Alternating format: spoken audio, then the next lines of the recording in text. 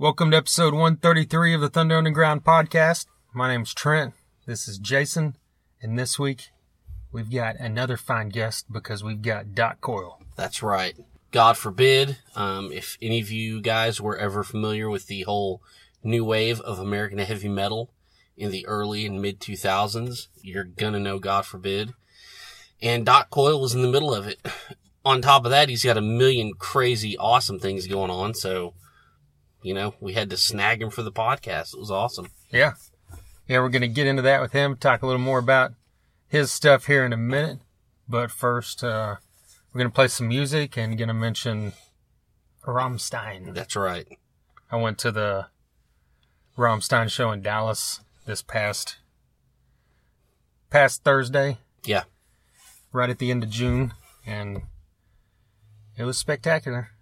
I don't know what else to really say than that, because, I've talked about before how if anyone ever asks me what's the best show you ever seen, I usually say that.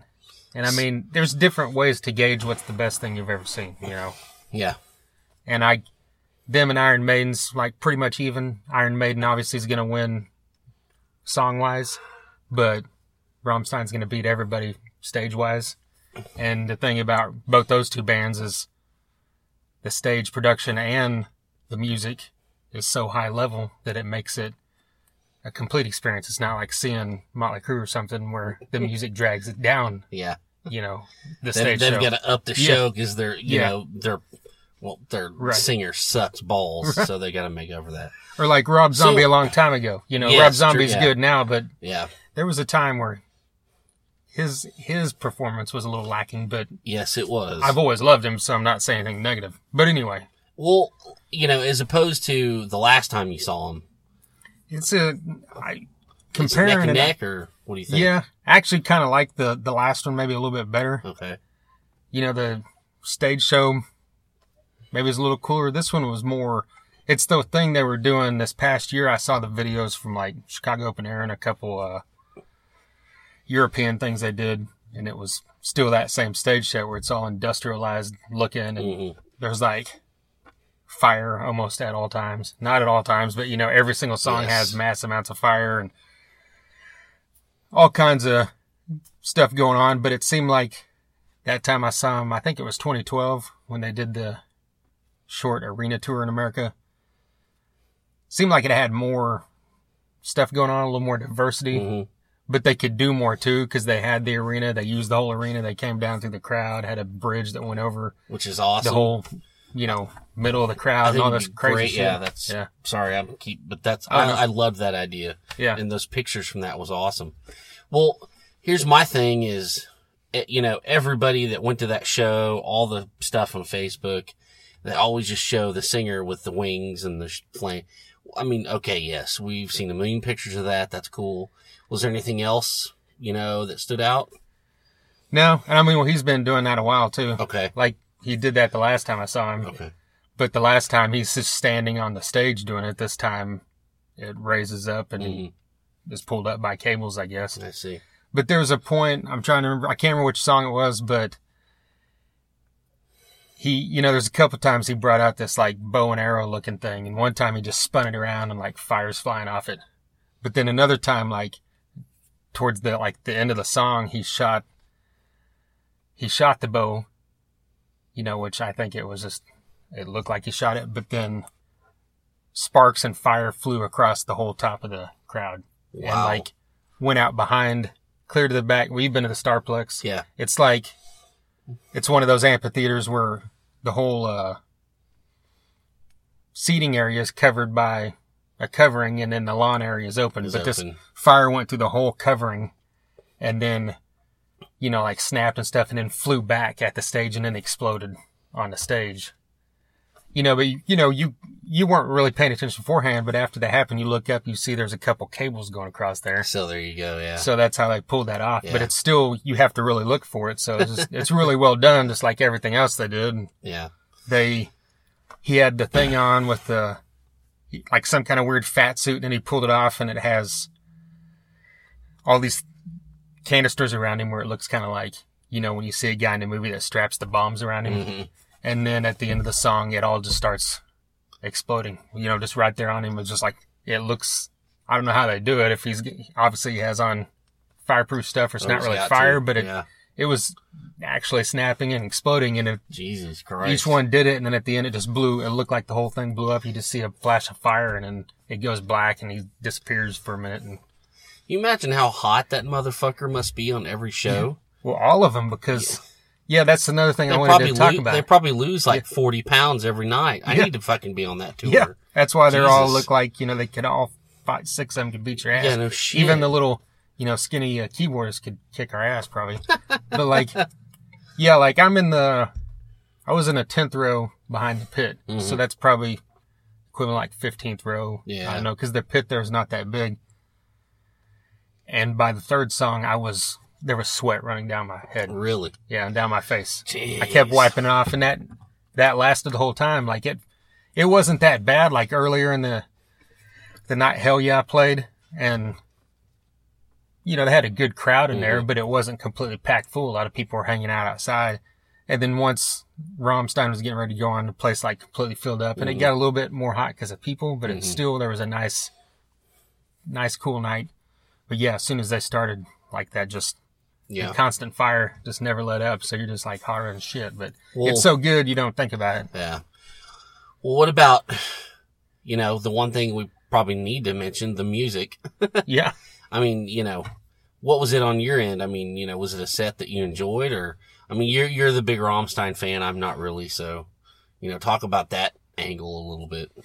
Yeah. I mean, they played, they're one of those bands like Iron Maiden. When they tour on a new album, they'll make it heavy on that album. Yeah. But they haven't done that in a while because they haven't released a new album in quite a while. I see. But, so both times I've seen them, it's been kind of like a hit set, if you want to call it hits for them. Obviously in America, they only really had one hit, but they have all the songs that people know and love, like Engel, and I guess that's how you say that, Angel in German, and then Kind Lust and Itchville and all that great stuff. And then, they played pretty much everything I like. Mind Tell's probably one of my favorite songs. They didn't play it, but they played it last time I saw them. And so, yeah, I mean, it's a good set. If you've never seen Rammstein, and you're seeing them this time around, you're going to love what you see. Nice. Basically. Nice. And I think I was going to point out something. Oh, yeah, they played Stripped, the Depeche Mode song. Okay. But they had recorded this. I was just kind of surprised when I saw it on the set list before that. It came out a few years ago. They released one of those rare tracks, 96 to 2012 or something like that. And it was on there, and it's, one of the only songs that he sings in English. And they played that, and that's how the show ended before the encore. But yeah, other than that, it was all pretty much exactly what you expect. Awesome. Yeah. I'm intrigued. I might have to get on the YouTubes. Yeah. Check some more stuff out. Yeah. Yeah, and it's cool. Like, part of the show is always there's always something with the singer and the keyboardist, like he treats him like he's not important, Yep. Even though he is, because that's a third of their sound, But, but yeah, there was one of the other things they did that was kind of cool was he came down and, when he had the, whatever you call it, the ball gag thing on, and, back when I saw him in 2012, he had on like a gimp suit, at one point, but this time he just had the ball gag, and he drags him down and throws him into this huge steel container. It looks like a trough or something. And then, just like throws him in there, and then, just starts motioning the crowd or something. Then he crawls up on this thing, and it lifts him up on one of the risers the guitarist came down on. And he gets like probably 15, 20 feet above it, in the air. And then he has this big bucket, and then like drops something in it to set it on fire, and then just flips it over, and all this like fire and sparks and flames start coming out and going into the bucket, and it starts flashing and exploding.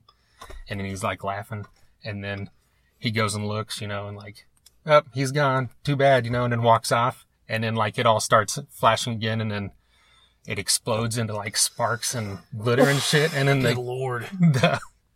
The keyboardist steps out with a suit on that's all glitter. So he just like, it turned him to whatever.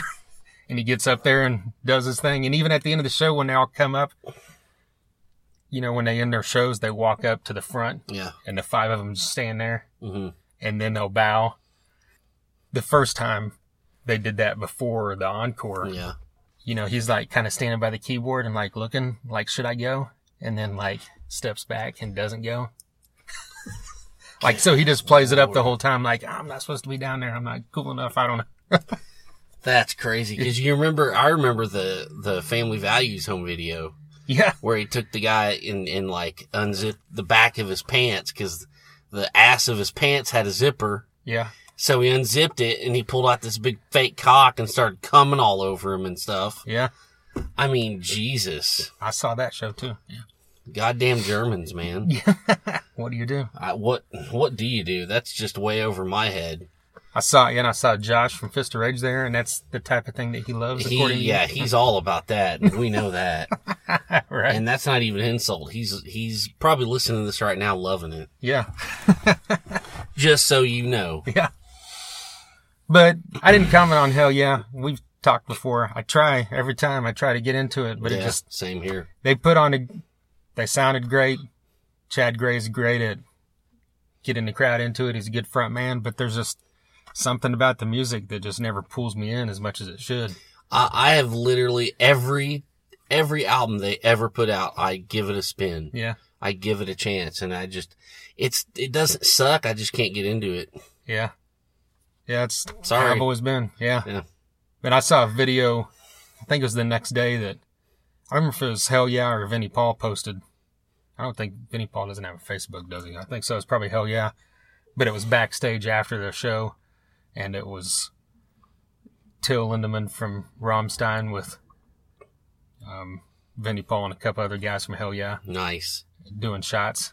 Oh, that's awesome. Yeah. There you go. But he had brought him I think it was French tequila or something. And French tequila. yeah, I think son of a bitch. I think he said it was from France or something's what I heard him say. And nice. Okay. Okay. That exists. yeah. Okay. There you go. Well, man, good. That's awesome. Glad you had a good time. Yeah.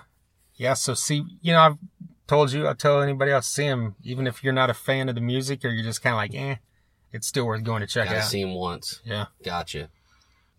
Do we need to play some music? I think so. I think it's time. Yeah. We're going to play Ironaut. This is a band out of California that we played before, and we've actually had Eric from Ironaut on this show. Yes. Episode 92.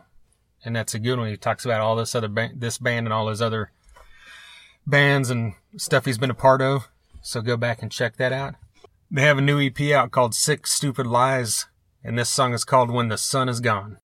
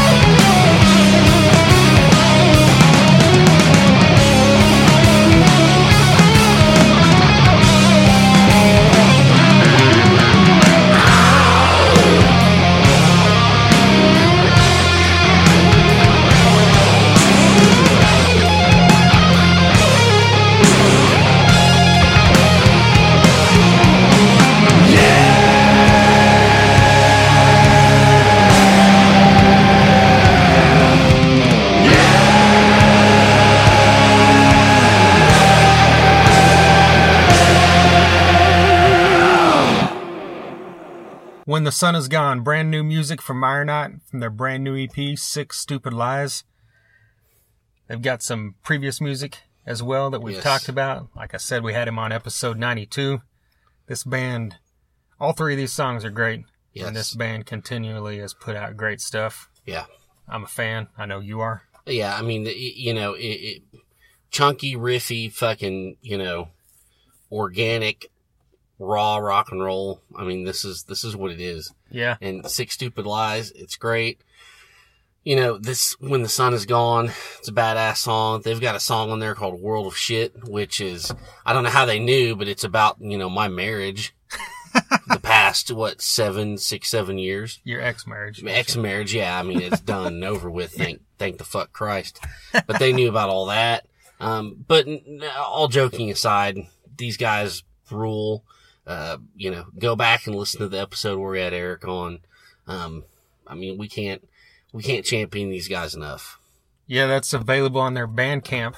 Just search Ironot. That's IRONAUT. Look them up on Bandcamp. You can buy that thing for $3. I saw a thing where it said you could buy their back catalog discography for $5. Yeah. It's an amazing deal. $5. I mean, what else are you gonna do? Yeah. Do it. Especially when it's great music. That's right. Support it. Yeah. And like you said, Eric was on here episode 92. He was also in Gypsy Hawk. He talks about all that stuff. So get back there, check that out. Well, something else you need to check out. Dot Coil. Yes. Vegas Nerve. And Bad Wolves. Bad Wolves. These are the two current things he's got going on musically. Like you mentioned at the beginning of this, he's always got a lot of things going on. Yeah. He's also got a podcast that he does now, which is great. The X-Man podcast. Yeah. Check it out. And it's a cool idea, cool concept where he pretty much just interviews guys that are ex-members of bands. Yeah. Like, there's a lot of people out there like that, so it's not hard to find. Yeah, but it's like a lot of his friends and stuff. Yeah. I mean, because technically, he is, even though it's not like, God forbid, went on without him, but he's an ex-member of a band because they're not together. Yeah. So that's a cool idea, and I've listened to several of them and love what I've heard. Yes, definitely. He's written songs for Body Count.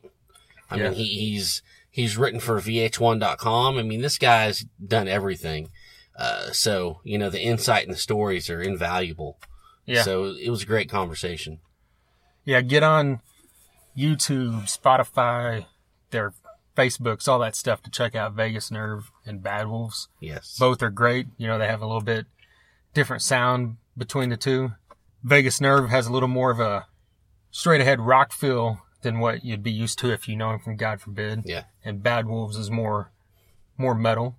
And Bad Wolves, of course, features Tommy Vex, who's filling in on Five Finger Death Punch right now. That's right. So, I mean, the Bad Wolves name is out there, and like he talks about coming up in this interview, you know, he said it feels like something's, what's the right word, swelling up, you know, like this thing's getting ready to hit. So be on the lookout. Bad Wolves should be blowing up. That's my guess, too, because they're a good band. Definitely. And, you know, also, you know, we can't not mention God Forbid. You know, you guys need to go check them out. If you love Killswitch Engage, Shadows Fall, Lamb of God, go check out God Forbid.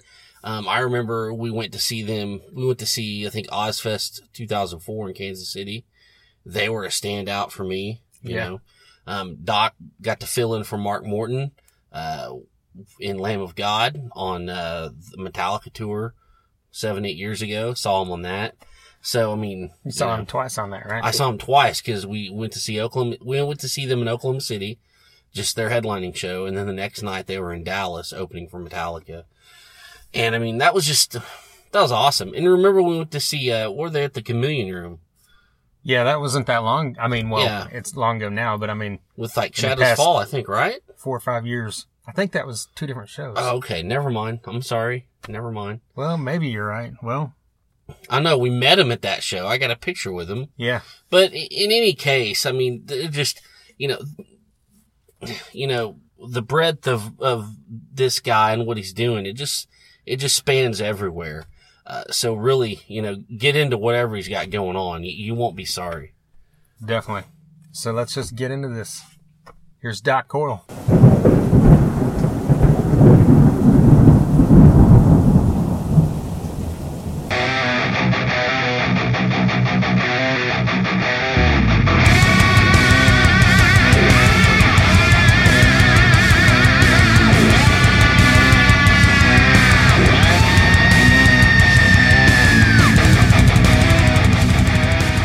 You know, it's been a crazy couple days, man. There was a fire in the apartment upstairs, and then their sprinklers leaked. And so, luckily, none of our stuff got screwed up or messed up. But we're moving to another apartment in the building, so it's just like, usually when you move, it's not like one day you're just chilling. Next thing it's like, oh, we got to hire movers and we got to call insurance. And right. With Vegas Nerve, one of my bands, we released a video on Monday, and then we have these shows coming up. So I was like about to get in promo mode, and then all this shit happened where I put the video out and I've barely been able to do anything to promote it. So I'm just kind of like, so I got like these shows coming up. We got the video. I got Bad Wolves shit going on. It's a whole mess. So, well, were you home at the time of the fire? Did they make you evacuate or anything? So I have a chiropractor that I go to a couple times a week, and it's walking distance. So I walked to that, and then on the way back, I had to run out errands. And I saw a fire alarm, but this building, the fire alarm goes off all the time, like false alarm. So I didn't think anything of it. And so I went and got my car, left, and I got a call from the building. So it is what it is, you know. Life happens. Yeah, right. Definitely. Well, you're not moving because of that. You're already moving, right? Is what you meant? Yeah, but we're just moving to another apartment in the building. So it was easier than that. Otherwise, we'd have to stay in a hotel for like 3 weeks, and then they put all our stuff in storage. So it would just be it's just easier just to go to another apartment. Yeah, right. Well, speaking of Vegas Nerve, you live in LA, and this band was started in Jersey. So, like, how's that work out for you? Is it complicated or is it easy in this digital age? It's complicated. It's that band really started, and even when I lived on the East Coast, it was still kind of difficult because I lived in North Jersey, and as well as my drummer. My guitar player lived in New York City, and the singer and bass player lived in Pennsylvania, but kind of in the middle of nowhere. So even when I lived there, it was still kind of a production for us to get together. Usually we would meet to rehearse. We'd meet in like Philadelphia, which was kind of the closest. Wow. So it'd be like an all-day affair to like meet up with the three of us, and then we go down there and kind of, we get, maybe 3 hours of rehearsal in. So it's in many ways, it's always been kind of long distance, but at least before I could just get in a car, and even if it's going to be an all-day thing, we could get together, we'll go, work on stuff with the acoustics, work on some stuff. So now it's just, you add that extra layer of kind of band bureaucracy where it's like, just to make little decisions, it's just things, it's more difficult. And I think it's also, sometimes it's harder to get, because a lot of times bands, and I think just projects in general, rely on enthusiasm. And sometimes when you have that distance, you're not around each other all the time, it's harder to be enthusiastic. So I have to constantly kind of pump everyone up and get, even myself sometimes, like, the things have kind of been cold with the band because I've been busy and our guys have been busy with their other projects, and now we're trying to like restart the engine, and it takes a lot of kind of mental and emotional energy to get people excited about something when it's been quiet, especially when you're not already like this established act with all these fans. Well, how do you prepare for shows like that? Are you gonna like fly out there ahead of time to rehearse? Yeah, but here's the thing about this band, it's probably the best chemistry I've ever experienced with any band, where the first time we ever rehearsed was all the 5 members, because we kind of found each guy kind of one at a time. So it was just me and the singer, and then it was me and the singer and the drummer, and then so when we finally got the 5 people, it was like, I was like, we could play a show tomorrow, and then when we did our first little tour out here in January, after we released the EP, we rehearsed for 2 days. And it's like the first show. I mean, there were like no mistakes. Like it's pretty crazy how tight this band is, and it's and it is more like on the rock side of things, but it is intricate and there's a lot of details. But the thing is, like, my drummer is a pro drummer. Like he's like one of those guys you call and he shows up and he nails the gig. My guitar player is a pro guitar player. Like these guys are high-level musicians. We have people of that caliber. They prepare, and everyone does the work so that when it's time to do the gig, like we're coming out there to do some shows on the East Coast. We're gonna rehearse one day, and we're gonna go because it's just the band is at the level, and now we know we can do it. Before we've only done one live show, so it was kind of like, all right, are we gonna be good? Is the band gonna suck? You have no idea. And you just kind of go out there and do it. And then our singer, Robbie, who probably has the least amount of live experience, just nailed it. The guy just has a great voice. His pitch is incredible. And he's a, really, interesting performer. So I have no worries. Thankfully, we can do that. Well, you talk about the chemistry. I mean, did you contact these guys hoping and thinking that they had what it took? Or did you just kind of hope, man, I hope this goes good? And you just kind of got lucky? No, I mean, everyone essentially proved themselves. So the singer, I found him through a mutual friend and saw his YouTube videos where he did cover songs and a couple originals, and I was just like, this dude's voice is incredible. So we stayed in touch, and then I was working on another project, and that fell apart. I had all this leftover material, and I sent it to him, and he started recording on it. And so we kind of did that for a while, working on songs, and then we were like, should we like record this and make a record? And I was like, nah, man, I think we should put a band together and like make it like a real thing instead of just like 2 guys making a project. So we kind of, I was teaching at School of Rock, music school in New Jersey, and the guy that got me the job was our soon-to-be drummer. We tried out another drummer, and then he was the second guy we tried out. And it was just like totally clicked, personalities clicked, great guy, liked the music. And then our current bass player is our singer's best friend.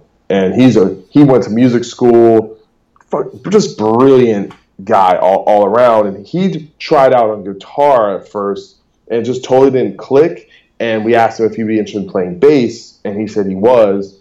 and he just nailed it. Same thing. Even though he doesn't have a lot of background as like a professional in terms of playing with other bands, he's just someone who is extremely skilled and takes it really seriously. So you work on stuff, and he shows up, and he has such a musical ear, and he's also very talented production wise, and like knows a lot of, like, he does a lot of almost all the electronic sounding stuff on the record. He did all that stuff, like with all the intros to the record. And then our guitar player, we actually did kind of a wide search. Like that's when we went public with the band, and we put out like a sampler of like 3 or 4 little samples of music. And I mean, we got probably 50, 100 people submit. And then we held auditions in New Jersey, and that's how we found our guitar player, who I knew I was friends with him before, but he's in another band called Mother, like a straightforward kind of blues rock band. But he really liked what we did, and it's just that thing, man. You get someone in the room, and he just does certain things, and that the hair goes up on your arm, and that it vibes. Yeah. And we had some good people try out, and it kind of, it's not convenient for us that he's in another band that is pretty serious. That's his kind of main thing, and we know that, but the chemistry is so potent that we're just okay with that, because it's just, you can't just plug someone in and it's going to be the same. It's not going to be the same, Yeah. And everyone added, even though me and the singer pretty much had the music written before everyone joined, everyone added that thing that makes it a band and not just a recording, And, we recorded in a room together and like really wanted to capture that sound of the band, I watched the new video, and it's got a lot of live footage. Was this something that you guys had input in how you wanted to put together? Did you put all that in the hands of the director? So the director, Carlos Almonte, he was one of the guys that contributed to the Kickstarter. So I didn't know him. He was just a follower of mine. And that's what he does full time. He actually does a lot of editing for film and television. And he has directed some videos. And he reached out to me about, hey, would you guys be interested in doing a video? And he actually wanted to do it for another song. And he had a different concept. But we had this 6-show West Coast California run booked. And my idea, so essentially the song Promise Me the World, like blew up at Spotify, ended up getting on some playlists. It has like 250,000 listens on Spotify. So I was like, all right, there's some momentum behind this song. It's the kind of the heaviest, kind of rockinest track on the album. And I think that, has a certain appeal to, certain aspects of the kind of hard rock and metal community. So I was like, you know what, we're doing these shows. Let's just do guerrilla style, just come out, shoot some shows, and just do like a live energy style video. So he just came out and he shot, I think 5 out of the 6 shows with him. I think he had one other person maybe to get some more coverage on 2 other shows. But that was the idea. But he took kind of my like rinky-dink DIY idea and turned it into a really compelling visual music video. I'm not going to tell you what we spent, but he hooked us up. Like we did not spend a buttload, and he did a very lot with a very little. It kind of tells you how talented he is. Well, it's been, when you started Vegas Nerve, it's been probably 20 years since you had really started a band from the ground up. So yeah.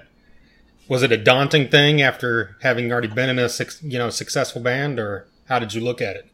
Well, I think there's a lot of other challenges. In addition to Vegas Nerve, I was also starting this cover band called Rebel Noise Group, which was previously called Paradise City. So that was kind of like those 2 situations arose around the same time. And I'm, like you said, the last time I started a band, I was in high school. And it's like back then, you don't even really start it. You kind of just like stumble into people and then start playing with them. And then you find out about another guy and that person. There's very little kind of thought or big planning, So despite all my experience in the music industry, I hadn't put a band together. And I think the main difference is when you're 32 years old as opposed to 22 years old, the people that you're going to be talking to, they're just at a different stage in their life. So finding musicians that can, gig and have free time and they can rehearse, it's just, you're looking for certain types of people, and it's not easier, especially depending on where you are. So, I mean, with Vegas Nerve, I'm the oldest guy in the band, pretty by far, by like 4 or 5 years. So it's, for me, it was just like, I don't know how I'm to do this stuff. So you just go and you figure it out, Yeah. I mean, and the truth is, it's a different world. We have different ways of communicating with people. We have different ways of, like with the guitar player search, I made, put the little sample on a SoundCloud, wrote out, did a little write up, sent it in a bunch of metal websites, picked it up, and it kind of spread on its own. And that's how things go now, and it's just a completely different methodology. But yeah, man, I'm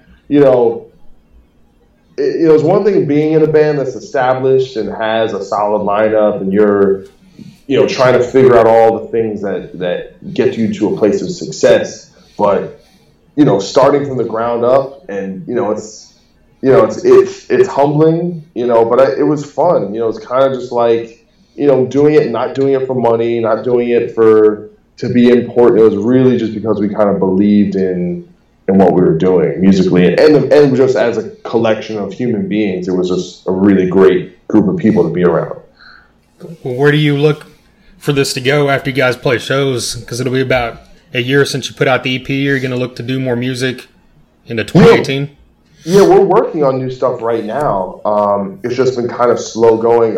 Ravi, our singer, and Aiden, our bass player, they have another project called Cosm, and they just released an EP that they've been working on for a while. And then Mo, our drummer, tours with this famous keyboard player named John Ginty Jr., who plays with like the Dixie Chicks, and he's like kind of known in like these kind of jazz circles, and kind of, and then our guitar player said he's in the band Mother, which has picked up new management. So everyone's been really busy.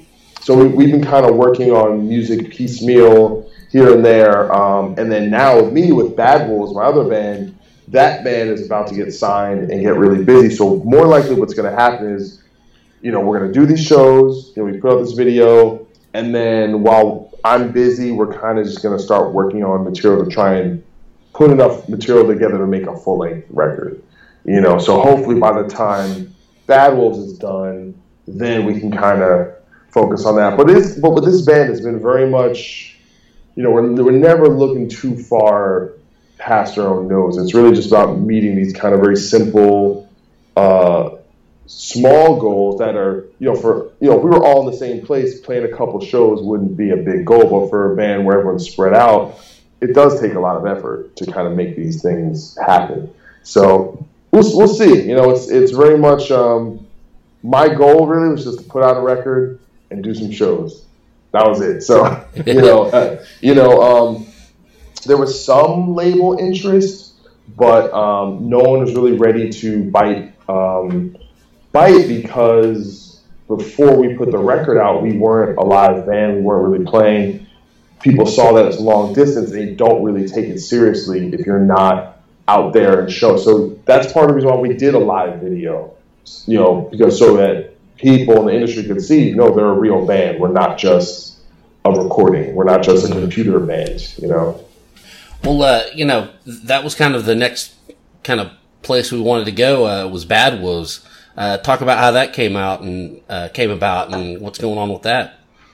So I moved, it's really interesting because I moved to Los Angeles in the summer of 2014, and my car broke down twice, the transmission. I bought this used car, and I got stranded in Denver, Colorado, and I was trying to figure out how to get to LA, and Devil Driver ended up giving me a ride on their tour bus. They were on tour with Whitechapel, and they were going in that direction. So I hit them up, and so it's like kind of weird because that's very much tied to like me getting to LA and them being an LA-based band, and not too long after that, John Berkman quit Devil Driver. Mm-hmm. You know, and he pretty much started working on the music that at first the band was called Eye of Tongues, but with Devil Drivers at the time guitar tech Max Karen, and so they were working on material, and I was kind of just on the outside looking in, just kind of hearing all the demos, and it was crazy. Like, you know, Max, like, so a lot of people don't know who this guy is. He actually plays in Once Human, the band with Logan Mader. Oh, yeah. But, you know, just a brilliant guy. Like, I think he's in the future, as things go on, he's going to become very, very well known. But he and John have been working on this music for 3 years, pretty much since I moved to LA. And, you know, there's always, you know, they had different singer ideas and it kind of went in all these directions, and things pretty much started to come together when Tommy Vex started singing on it, because they simplified the structures. You know, because the music at first was very technical, very proggy, very kind of that prog gent kind of world, like very much focused on instrumentation. And with Tommy brought in, we kind of found the focus of the band to be a little more straightforward, a little more focused on the vocals and the melody and the grooves. And, you know, I was touring with a band called Maytal, with the famous YouTube drummer Maytal Cohen. We went out with Queensryche a little over a year ago, like a year and a half ago, and that band lost its singer, and I just had free time. So I was like, you know, John asked me if I wanted to play with the band, and I didn't have anything going on, and I really loved the stuff I was hearing. I really thought, from a metal standpoint, it was something that was fresh and ahead of the curve. So I didn't write any of the Battle stuff. You know, I kind of came on as it was going, and Chris, our other guitar player, had been playing with them, even though he wasn't part of the writing process either. So it was this thing where it was just, because Max was busy with Once Human, so he wasn't going to be like a regular member of the band, but he was going to be kind of like a writing member, like kind of like behind the scenes. So essentially it was like me and John working on stuff. Then we got Chris in, and then you know, so there was the three of us. Then we started auditioning bass players, and we couldn't find bass players for a while. So it was this really slow process. But actually, what's really funny is the way our bass player got in the band, which is Kyle Conkeal, who's in Vimic. We asked him to be in the band a while before, but he couldn't do it. And the day we were shooting our music video, he called me up just to shoot the shit. And he's like, yeah, if you know anything going on, man, I'm just kind of, you know, not what's happening with Vimic right now. I'm like, we still need a bass player. So he came down there that day and got in the music video and took a band photo, you know, and that's how he ended up in the band before he ever even played with the actual band. So then we got him in, and then, you know, Tommy kind of, you know, then we're finally got together, and then that video dropped, and then kind of like it's been, you know, nonstop since then. I mean, it's you know, bunch of label offers, management, tour ideas, you know, and then the videos like killing it on YouTube. Like we're doing, you know, 5,000-10,000 views a day. Nice. So that's, you know, no label, we're not spending any money on advertising. It's very much a natural thing. So it's that band. It's more, I'm just going with the flow, you know. And I don't run the band. I'm not the lead guy. I'm kind of like a peripheral character, trying to interpret what's on the record and really bring a great live show and bring professionalism. And obviously my name being part of it has helped the notoriety out of the gate, because there is a lot of guys in the band that have a lot of experience and have a name. So it's interesting, man, but it's cool. I'm really excited to actually see what happens, but there's a lot going on that I can't mention as of yet, but I will say that the momentum there's probably more momentum and heat on this than maybe even, God forbid, you know. So there's a lot of opportunities for this band, and I think it's it's gonna be cool when the record's done because I think it's really gonna stand out from what's because I think you have that whole gent kind of that scene which is really cool, but this band takes an angle on that I think is actually much more palatable to like your average metalhead or even like someone who's into more rock. Like I don't know, it's a different spin on it, I think. Mm-hmm. Well, I think obviously a lot of diehard metal fans will come and check this out because of who's in the band. But do you think with Tommy getting that fill-in spot with Five Finger Death Punch that's going to help bring in more of those mainstream rock fans? Yeah, check you guys out? He's, his kind of profile and his celebrity is growing from this in really kind of exponential ways. It'll definitely be a tremendous launching pad for this, and because of that connection, there's a good chance we're going to be doing a lot of touring with Five Finger Death Punch. So that connection is really strong, and not for nothing. That is, I know it's one of those bands a lot of elitists try and shit on and hate on, but in terms of success, it's either between them, Avenged, Volbeat. That's like the gold standard of where we all are trying to get to as far as success and spreading the word there. So it's like the way I look at it is, the Metallica Black Album sold like 20 million copies in America. So those are 20 minutes. Like, you tell me that's the only heavy band they like? Yeah. It's like, no, those are potential heavy music fans out there, but they're not. I feel like they're not being catered to, and you have so many bands in the underground that kind of refuse to reach out. It's like either, and there's a divide. It's the heaviest and craziest and most extreme thing that is only specifically trying to get these particular small subset of fans, or it's straight up syrupy, poppy radio rock that is going over here and there's nothing. And to me, that's why a band like Five Finger or Volbeat cuts through, because it covers both angles. It's heavy, but it's also catchy. It's like that, and I'm into that. I like that blend of being unapologetically heavy, but not forgetting to have a hook, or not forgetting to have something that even a regular person can grasp onto. I think you can achieve that. That's what Pantera did. That's what Tool did. That's what Rage Against the Machine did. And bands just, I don't know if it's a lack of ambition or imagination, but it's definitely what I like personally.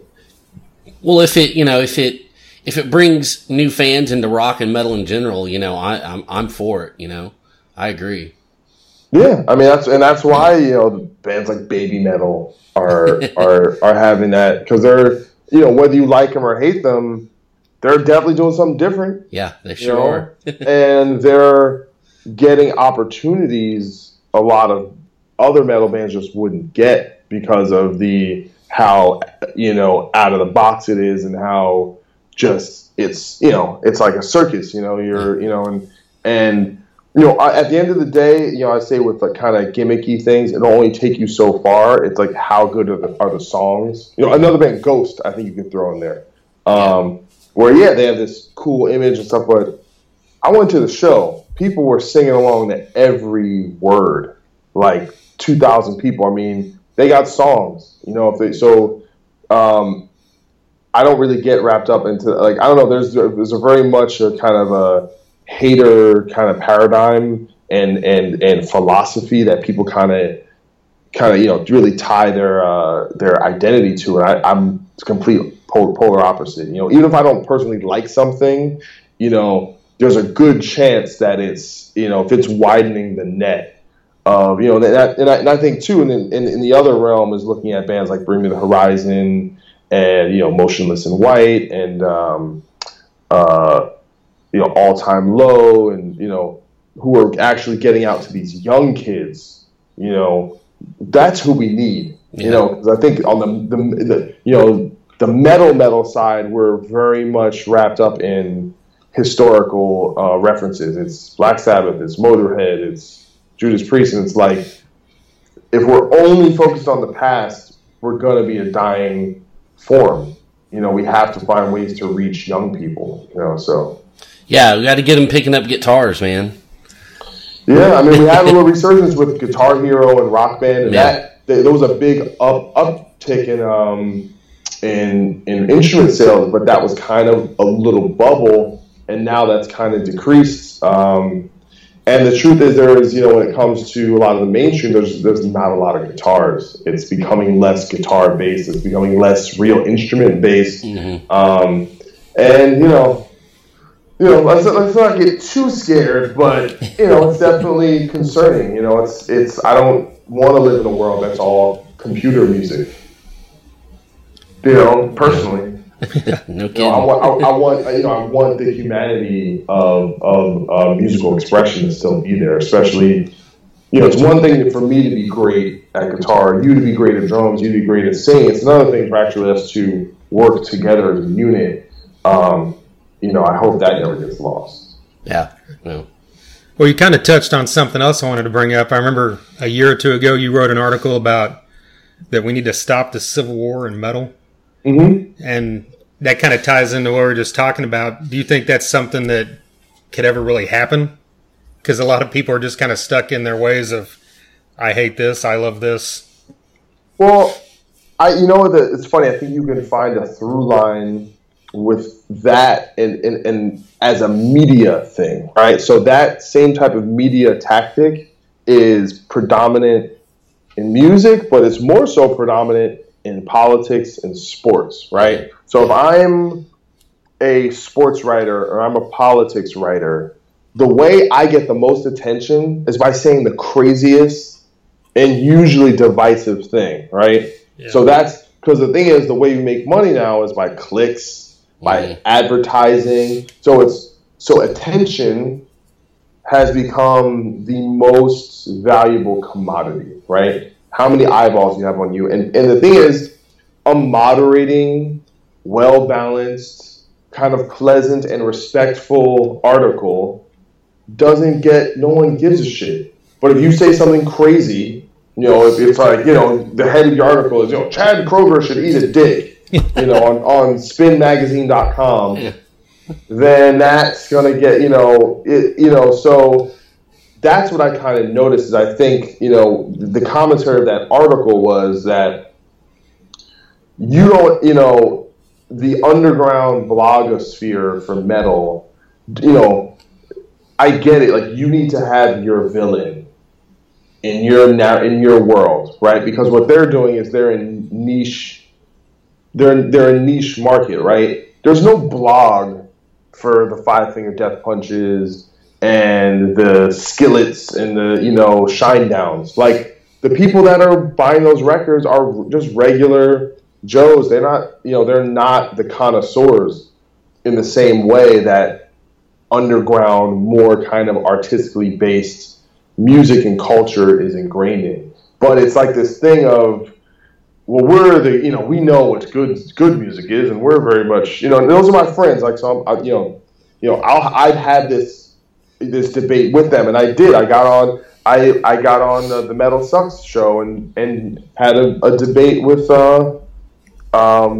Ben from Metal Sucks and talked about this, where the big difference between me and them is I'm in a band and I play with bands and I know these guys. I can't, they don't have that relationship, so they can shit on David Draymond. They can shit on Dave Mustaine because they don't have to go and look these people in the eye.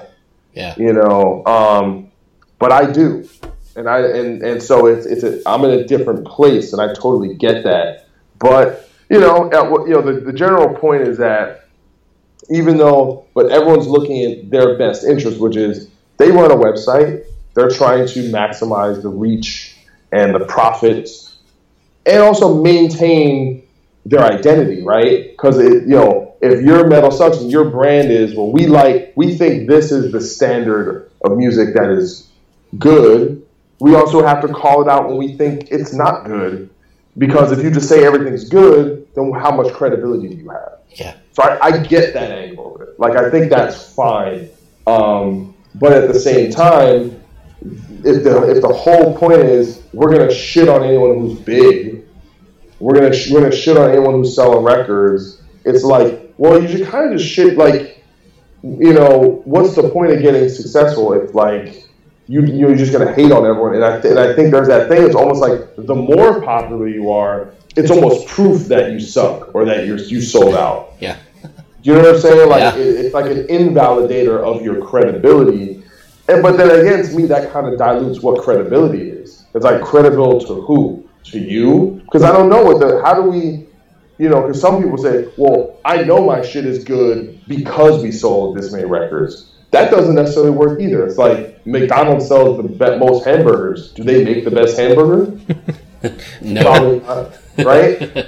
Yeah. So like these metrics about what is good, what is not good, but I think, everyone's kind of looking at their own corner, but I'm looking at the big picture. It's like, how does metal and heavy music stay relevant in pop culture? And I think right now there is not much relevance unless you're Metallica. That's pretty much it. Other than that, we're kind of on the outside looking in, and I don't want to be disrespected. I don't want to be looked at as a second-class citizen. Well, I mean, that's something me and him have talked about before, too. You mentioned Metallica selling albums earlier, and we just went to the show the other day at Cowboy Stadium, and there's like 60, 70,000 people there. I went and saw Guns N' Roses last year, the same amount of people. Like, who are these people that aren't going to other shows, Well, I think in many ways you have to understand that Metallica and Guns N' Roses were also doing 70,000 people back in 1992. Yeah. They're, and I think a lot of those people, they're not, listen, there's going to be people like me and maybe like you guys who, we're going to go to 4, 5, 6, 7 shows a month. But some people, they're only going to go to 2 or 3 shows a year. They're going to go to Mayhem Fest. They're going to go see Slayer. They're going to go see Metallica. They're going to go see 5-3. Like, it's kind of, it is what it is, and not everyone's going to get to that level because those are more like what we call like a casual fan. Not everyone is obsessed with metal. Like, some people just have, so it's there really only is so much bandwidth for that. But if you look at the broad numbers, I mean, they sold more concert tickets last year in America than at any time in history. So people want to go to live shows. People want live experiences. Because there's less revenue on the record sales side of things, there are more bands on tour. People are trying to kind of extrapolate more revenue from that source. So there is an issue there where you kind of have the lower middle class fighting over crumbs, where the Lady Gagas and the Taylor Swifts and Bruno Mars and the Metallicas, they're just fine. Their shows are always going to be sold out.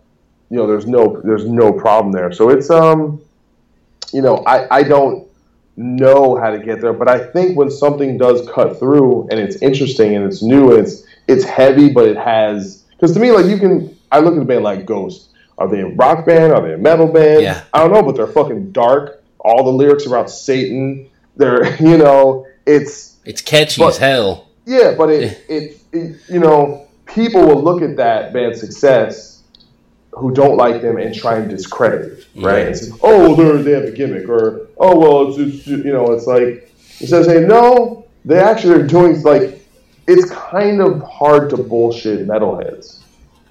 I think, because you look at a band when they put out a shit record, it doesn't do well. Yeah, people don't like it. They don't. Very few bands are kind of immune from that, and then when you do make a good record, they come back. It's like, look at those couple Megadeth records, like 13, and like, people didn't give a shit. The shows weren't. Like, then they put out the new record, Dystopia. All of a sudden, record sales are way up. Ticket sales, like, that's at the end of the day. Like you kind of have to give people credit that when something cuts through, like a Volbeat or a Ghost, they're doing something interesting. They're providing something that is not there in the marketplace. Well, changing the subject a little, your collaboration that you did with Body Count, This Is Why We Ride, like, how did that come about? Is this something you guys had talked about working together before, or did they just approach you? So I was approached by the A&R guy at Century Media, Mike Gitter, and with that particular album, they were actually taking submissions from a handful of prominent players and people that could write. So like Billy from Biohazard wrote a track, and Clint from Seven Dust, I believe, wrote a song. So they were kind of going for like heavy hitters, people that knew they could contribute. And so I got a call. I have a relationship with Mike, and I pretty much, I didn't know if they would take my song, so I spent like a week, and I listened to the latest album, and I listened to the original album, and I was like, let me try and find something kind of in between this, and that's kind of what I came up with. And they, they cut out, like, I kind of had this like thrashy, almost like upbeat, like terror, like something like real kind of hardcore bridge, which they ended up not using, but the bulk of the song is from pretty much my original idea. So I didn't hear it or know that I even made the record till I got like an email that had the song, and it was like, oh shit, Ice-T singing on my wrist. I couldn't believe it, man. But yeah, so it was just me. It was kind of like, all right, here's a shot, work on it, send it out, and see what happens. And I ended up being there. So it's pretty amazing, man. It's, I hope more opportunities like that present themselves. I love that challenge of kind of writing in someone else's voice, even though at the end of the day you're going to sound like you, but it is a cool thing. Especially, I mean, that's legendary, man. Yeah. Do you kind of seek that stuff out, writing for other people, or it just kind of happened that way? It depends on, sometimes it's back and forth, because Jamie Josta, I wrote, a song for his solo band, Josta, and some of that, I think he reached out to me, but then sometimes I'm like, hey man, you need any, so sometimes it goes both ways, but I think ultimately it's, you have to know there's an opportunity to even reach out about something. You don't always know when so I think 9 times out of 10, someone's going to hit you up if you have that kind of a reputation and people think you can contribute. But I hope more things like that come past my way. Yeah. Would you like the challenge of writing something outside of heavy metal or hard rock, like something pop or anything like that? I don't really have a lot of, because the thing with pop, like, you really need to have like studio chops, and really kind of understand, especially now because it's mostly a lot of that stuff is all kind of in the box with plugins and drum programs and synths, and it's not as much live instrumentation, and it's when I started, I was just a metal guitar player.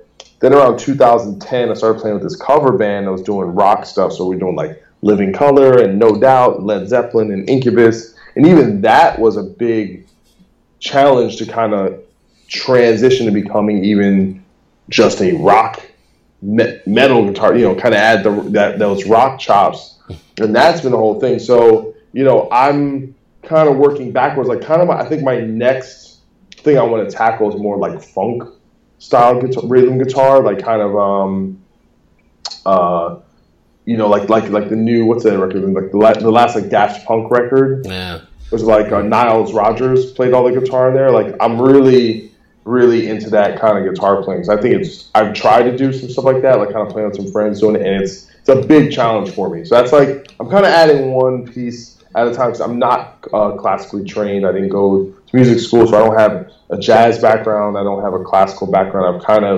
I learned through learning other metal songs, and then when I started teaching guitar more full time around 2012, 2013, that's when I went and did more background learning theory, and because I had to teach it, so I had to kind of understand it, so I have some very basic and rudimentary theoretical knowledge, which is helpful. It's actually, it's kind of annoying that I was learning that stuff, when I was in my 30s, because it definitely is super helpful when, you're dealing with composition and things like that. Yeah. Well, you did that tour filling in for Darkest Hour. Is that something that if a band like that asks you to join, would you be willing to do that, or are you focused on what you're doing with Vegas Nerve and Bad Wolves? I mean, it would really have to be an exceptional opportunity, to be honest. I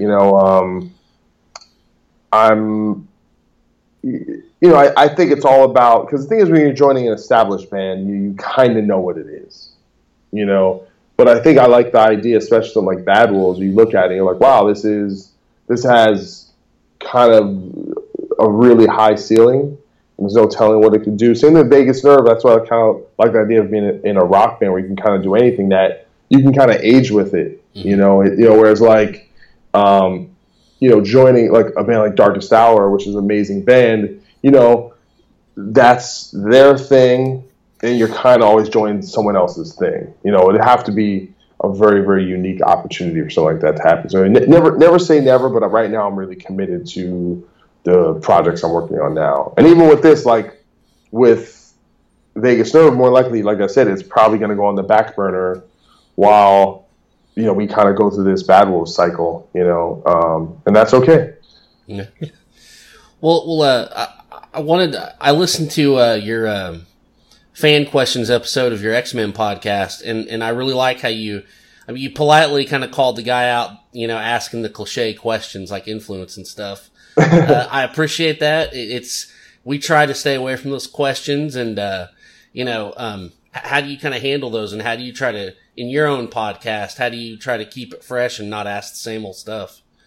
Well, I mean, the thing that's cool about my show makes it a little bit different than many of the other music podcasts out there, is I have a very particular theme and arc that I'm going for. So there are certain, I have an individual on my show. It's where were you?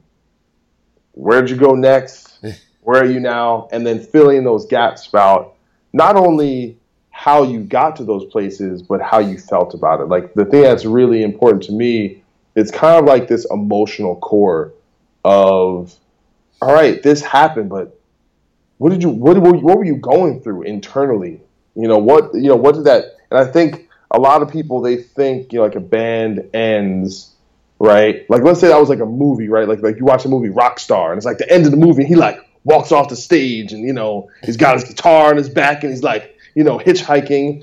And it's like, but that ain't the end of his story, man. That dude had to go back to Ohio and go work at Waffle House or some shit, like he had to go, cut lawns but to me, that's the interesting thing. It's not, oh, I left this and I was just completely fine. It's like, no, man, when you do something for a long time, especially if it has a certain amount of success and becomes part of your identity, and that changes, there's a lot of, stuff, psychological stuff that is difficult, it's tough to deal with. Yeah. That's what, that's what inspired me to do a lot of the writing I did about what I was going through. And I noticed how people really connected to that, is that honesty and like saying, hey, I'm going through a rough time. I'm 30 something years old and I don't know how to be an adult. I just got to, I'm trying to figure out how to live, but I'm not the only one that's happened to, so that's really, so I have an angle, and even though other people touch it, and I'm when they'll talk to someone who just left the band, and they'll tell them their story, but that's my particular angle, and then every now and again I'll have certain guests where we'll have a subject matter that isn't per se their personal X-Man story. Like I had Phil Labonte on, and we just did an all politics episode right before the election. Or I had a writer on to talk about this new wave American heavy metal article he wrote, Andrew Zalucki. So and I kind of want to do a little more of that. Like I think next week, me and my buddies are going to do just an all NBA to kind of wrap up the season, talk about what's going on with that. So kind of want to mix that up, but I'm such a fan of podcasts that it's really important to me to try and do something different. Because here's the truth: if I have the show and I feel like it's stale and I'm not bringing something to the marketplace that's not unique, I really don't see a reason why to do it. It's got to be something that people come to this and they get that thing that is only there. Yeah. Well, looking back on your time with God Forbid, what are your best memories? Is it the catalog you guys put together, or is it the touring? Well, I mean, listen, I think with God Forbid, the catalog is, it's one of those things that every now and again, like, I'll hear a song.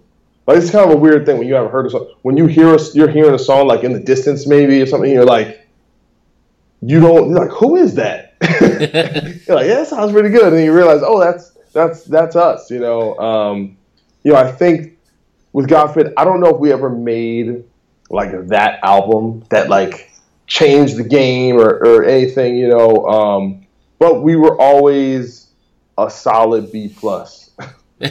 I feel like I feel like there's no record sucks, maybe outside of our first EP. Every record for that moment in time, I think, was us really landing on the table and doing the best we could. And I think there's a lot there. And to me, the band, when it was really focused and our ambitions were set high and we had a lot of confidence, probably from that like 2004 to 2006 range, as a live band, I think we were as good as anybody. Yeah. And that, the thing I'm really proud of was that, we did have the same 5 guys for 12 years.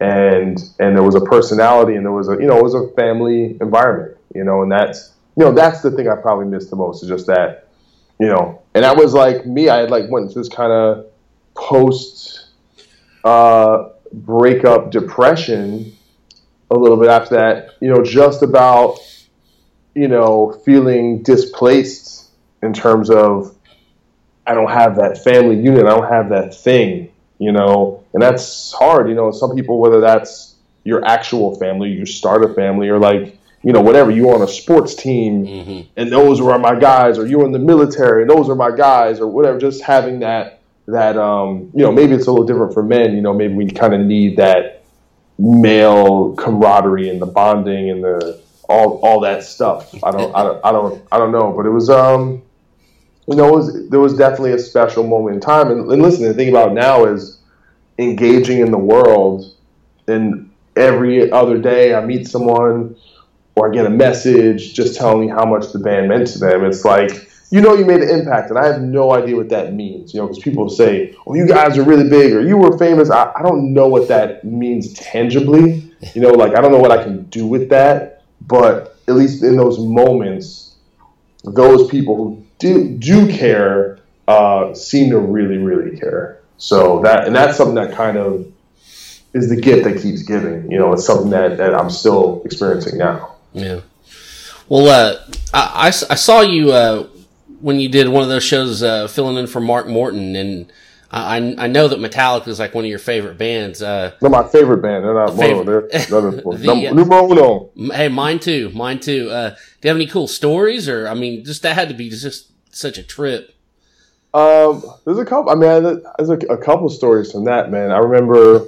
So the first day of the tour, we're in Nashville, Tennessee, and I went through a breakup before that, and I was basically going through like a nervous breakdown, kind of like right before I had to do the biggest gig of my life, and so I'm just a mess, going up to this because I'm nervous about the actual show and having to play Lamb of God songs in front of 20,000 people, but I'm also just like a wreck because I just got broken up with. So it's first day of tour, I'm just stomach, can't eat anything, and I'm in like the catering room, and I see Kirk Hammett, I see Rob Trujillo, I'm like, oh my God, I'm freaking out, right? And then Lemmy is there that day. So if you guys have seen the Lemmy documentary, there's a performance at the end with him playing with Metallica. Yeah.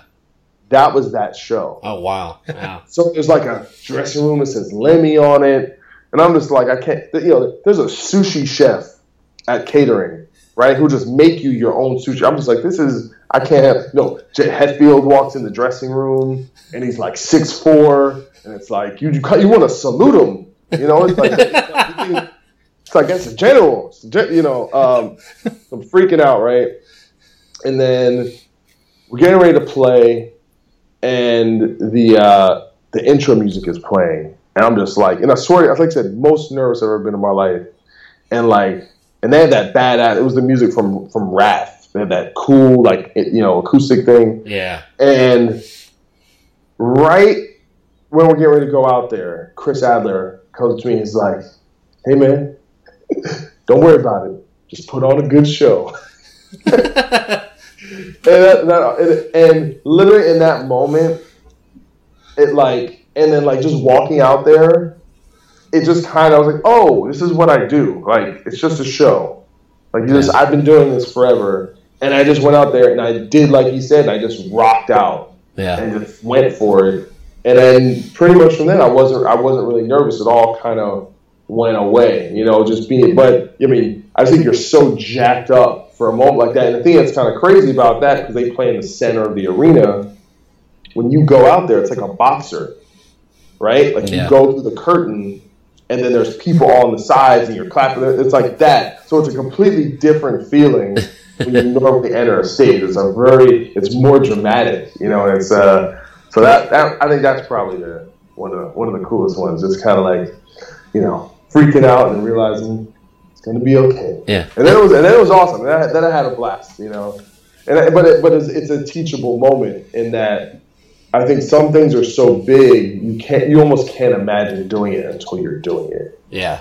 At least for me at that time, and that opened up a whole lot of possibilities. Say, hey, I can do this. And since then I filled in for other bands and done other things, and it's definitely once you have that moment of fear and you get through it, you realize you can pretty much do anything. Awesome. Definitely. Well, man, we appreciate you taking the time to talk to us. Of course. Thanks for having me as well. Yeah, thank you. Definitely. Any of my stuff, .coil.net. You can follow my stuff, and at .coil, Instagram, Twitter, all that stuff. All right, man. You guys be good. I like that Thunder, that OKC. Oh, yeah. You think Westbrook's going to win the MVP? No. He's going to win it, right? No, I think he's going to win.